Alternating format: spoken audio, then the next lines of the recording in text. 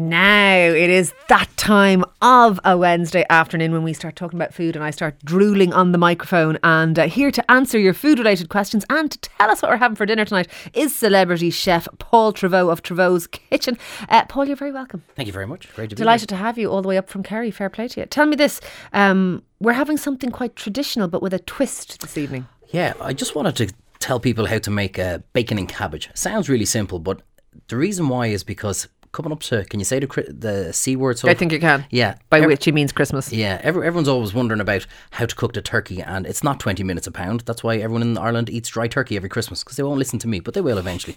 But the thing is that the temperature of ovens changed from 100 years ago, but the temperature of boiling water has never changed from 1,000,000 years ago. So it's still 20 minutes a pound. Bring it up to the boil, and get extra ham. I keep saying this all the time. Get extra, so you've got more for tomorrow, or ham sandwiches for the kids, whatever, for the next 3 or 4 days, and let it simmer away for 20 minutes a pound. Now, here's where we do the cabbage. My mother, she'll kill me for saying this, she would throw the cabbage in at the same time as the ham 20, 30 years ago. But what I want you to do is to slice it up nice and thin, put it into a frying pan, knob of butter, a little bit of oil, and then take a ladle full of the bacon liquor. Throw that into the cabbage and just saute it away, nice gentle heat for about 15. So you're not boiling the absolutely, backside because out of it. what happens with cabbage when you boil it too much, it gets quite bitter. So a lot of people are afraid of making a white sauce or a parsley sauce or a bechamel sauce. So we're going to make the sauce in the cabbage. So as it's kind of reducing down, then we're going to add in nice little Dijon mustard, maybe French mustard or whole grain mustard, whatever you have inside. This already sounds delicious. Yeah, and now here's the greatest thing for everyone who's on a diet. Whack in a load of cream, okay? So, and you're going to reduce that down until it all thickens, and then all of a sudden you've got beautiful cabbage, lovely flavour off it, season it well, rock salt, pepper, and you can be a little bit adventurous. Throw in a few bits and pieces, fresh herbs if you want, a little bit of tarragon, a little bit of thyme or something like that, and then that's your sauce. So you've got creamed cabbage there, basically. Absolutely, yeah. Delicious. And it takes out all the fear of kind of making your white sauce and how the hell do I make this and people panicking. I don't like white sauce anyway, to be honest. And then you serve it with spuds. You can do boiled spuds, baked spuds, roast, whatever you want to do, even just mashed potato, but I wouldn't go mashed potato on this one because your kind of creamy cabbage is the kind of thing that you need on the meal. So go with a boiled spud or a nice baked potato. And actually, I weirdly had the creamy sauce with my own cabbage in my own house on Sunday, and cream and cabbage go really well together, don't they? Well, it's like cream spinach is lovely. It's like anything deep fried is fantastic. Anything with cream and butter, for me, I just have a cream and butter sandwich. Perfect. That gets me going in the day. Snort, but actually, that sounds like what I eat as well.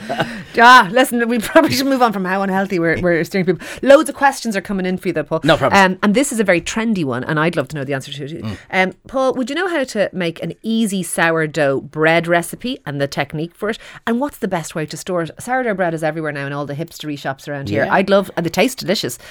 Is it hard to make? There's a lot of work that goes involved. So first of all, you got to make your starter culture out of it.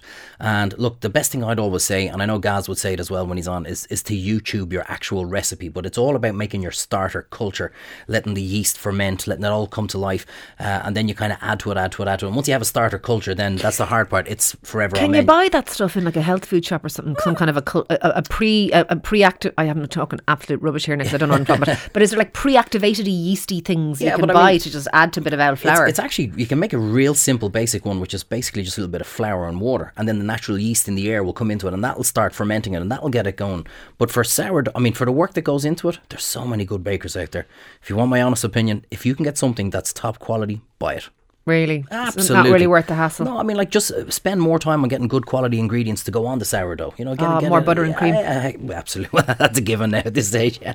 But the ham that we've just sliced up, that we've just boiled. Absolutely. I've never made a loaf of bread in my life. Well, maybe like a banana bread or something when I know bananas. But that's bread baking is a gift. Someone says, Paul, what is the best chicken to buy? Is it organic? Is it free range? Is it supermarket or what?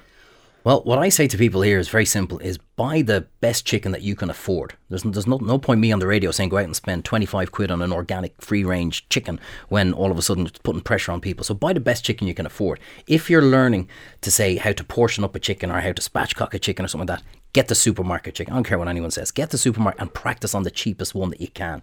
But for flavour, there's no doubt about it. Free range, organic, there's absolutely the one out the back garden. That's the best you can get. If you were buying a regular old chicken in Tesco or somewhere, but at the butcher counter, can you ask them to spatchcock it? Can you ask them to whack the back out of it and squash it down and stuff? Absolutely. But that's why I always say build a great relationship with your local butcher. Yeah, butchers are nice. Because they'll do it straight away. Now, there are some supermarkets that have got good butchers inside them as well, and they will do it as well. Yeah, but it's actually very, very simple. A good scissor, I recommend people who haven't done it before use a kitchen scissors. I do it with a knife because the knife's not going to slip or anything with me doing it.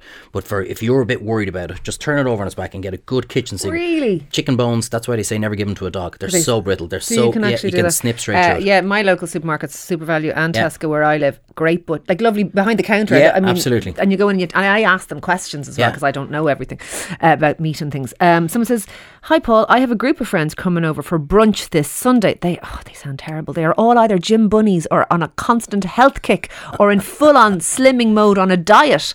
Any healthy suggestions as to what I can serve?" That sounds miserable. Yeah, find new friends would be the first thing. Because if you're having brunch, is brunch not a bit of an indulgence? Absolutely. I mean, there's Diet Prosecco. You can go with something like that if you want. No, look, if you're having brunch, go for it. What do you want me to say? Have a nice avocado and bring eggs is still eggs is still okay, isn't it? You see, people need to understand that there's nothing wrong with eating food, actual food. I mean, just go out.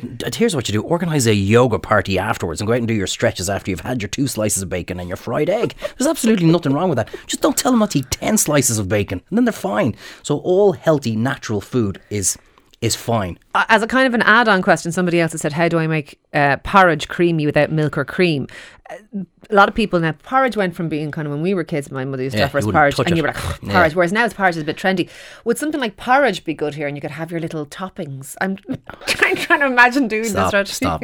You have a bit of sprinkles of whatnots, whatever. I tell you, if you actually make porridge properly, you don't need to put in any cream or any milk or whatever. You just bring it up. The key to it is really slowly. And the porridge oats themselves become naturally creamy then as well. They release, it's not starch. Is it starch? I don't know what they release. They release something. They go kind of gloopy. Exactly, yeah. And so add in a little bit more water. So that was the problem. Like our parents used to give us, it was like wallpaper paste, and you're looking at it and there was no flavour, and there was probably a handful of salt thrown into it as well, because apparently that makes a great idea. But I mean, if you get a bowl of porridge or something like that, have your natural yogurts, have your wild honey, have a selection of berries. Definitely have bacon. This is the gym bunnies couldn't complain now if you're given porridge and a few nuts and berries. Absolutely, that's bang on, isn't it? And you'll know who your real friends are. You have to have bacon. Bacon goes with everything. I think bacon too, but maybe a few poached eggs and the avocado, and then people think you're trendy. There you go. See, we have it sorted. You don't need me here at all. Somebody says mushy peas, soak or non-soak. Mushy peas are gross. Oh, no. I've never eaten a mushy pea in my life. I guarantee you, I'll give you mushy peas and you go, Mother of God, I haven't lived. So here's what happened to me, right? I don't know that I will. We used to always have the mushy peas at home with mum and dad. Dad did the cooking. And it was always the soak overnight. So I used to do that with my family. And then, of course, one night, you forget to put on the bloody kettle and the tablet. And I had a packet of these non-soak mushy peas. So they were done in 10 minutes. Here's the key. Guess what's going into it? A big knob of butter. Proper butter. Salt and pepper. And it kills me to say it, but I don't care. It actually tastes lovely. Just a couple of sprinkles of aromat seasoning. Really? I'm telling you, that in between 2 slices of bread. Pea sandwich. A pea sandwich. That's for the gym bunnies now. I'm telling you. I'm afraid of mushy peas. To be honest, I'll tell you, there's a few things I shouldn't be saying this, but anyway, there's a few things I've never eaten in my life, and I only ate porridge as an adult because I didn't like mush, but I've never eaten Weetabix and I've never eaten mushy peas because texture and food. Yeah. I sound like I'm really neurotic about food. I eat anything really. Well, not snails, or oysters, but textures and foods I'm funny about. And mushy peas are very mushy. They frighten me. Yeah, but you see, they're actually kind of like a mashed potato, and it has to be the flavour. It's all about, you got to season them properly. If you do that with mushy peas, trust me, they're your biggest. You're going to have them every Christmas. Someone says, Paul, I love lamb, but I can't afford a leg of lamb. It's very expensive and there's not that many of us. Is there an alternative cut that I can use? That's a good question. Yeah, well, I tell you, do you know what's actually brilliant for it? And it's the same flavour. It's actually the shoulder of lamb. So if you bone and roll, or ask your butcher again to bone and roll the shoulder of lamb and then roast it like the leg of lamb, it's absolutely fantastic. And is that a bit smaller and a bit cheaper? It's definitely cheaper because kind of any joint in an animal that works more is kind of going to be a little bit cheaper. So it tends to have to cook a little bit longer as well. But if you've got a really good butcher as well, the belly of lamb is the flavour of the belly of lamb. I've heard of belly of pork. Belly of lamb is a absolutely thing? It's a thing, yeah. Now you probably need to go to a hogget. It probably needs to be a slightly bigger animal. But again, you bone and roll that, stuff it. Very simple. Tin of chopped tomatoes, half a bottle of red wine, chopped mushrooms, onions, garlic, bang it in, leave it there for about 4 hours. Forget about it. And you'll have an absolute fantastic Sunday roast. We're almost out of time, but this is a mad question. I have 5 minutes to make a meal and I want something healthy. What do you suggest? What can you make in 5 minutes? Good takeaway. That's what I always say is say all the wrong things. That's why I say about the bacon and cabbage. Cook more, because you slice up 2 bits of bacon that you had cooked the day before, leave it in a bit of simmering water. 5 minutes later, there you go. You got bacon and cabbage again. You can do that 3 days later. Leftovers are your only. No, I totally agree. And there's also waste not, what not. This 5 minute meal nonsense is exactly that, nonsense. Love it. Thank you very much. That is our celebrity chef today, Paul Treyvaud. I'm afraid we're out of time. I don't know if it's Moncrief or Tom Dunn up next. Sean Moncrief is up next. Stay tuned for him. But my thanks as ever to Peter Malloy on sound, to Claire Darmody, Emma Cawley and Ross Leahy. I won't be back tomorrow at 12. I will be back though at 12 o'clock on Friday for Unscripted. Get your parenting questions into us, because News Talk is going all about the parents this week. We'd love to talk to you. But someone will be back. I think it's probably Susan tomorrow with Lunchtime Live at 12. From me, Ciara, have a wonderful day. Thank you for talking. Thank you for listening.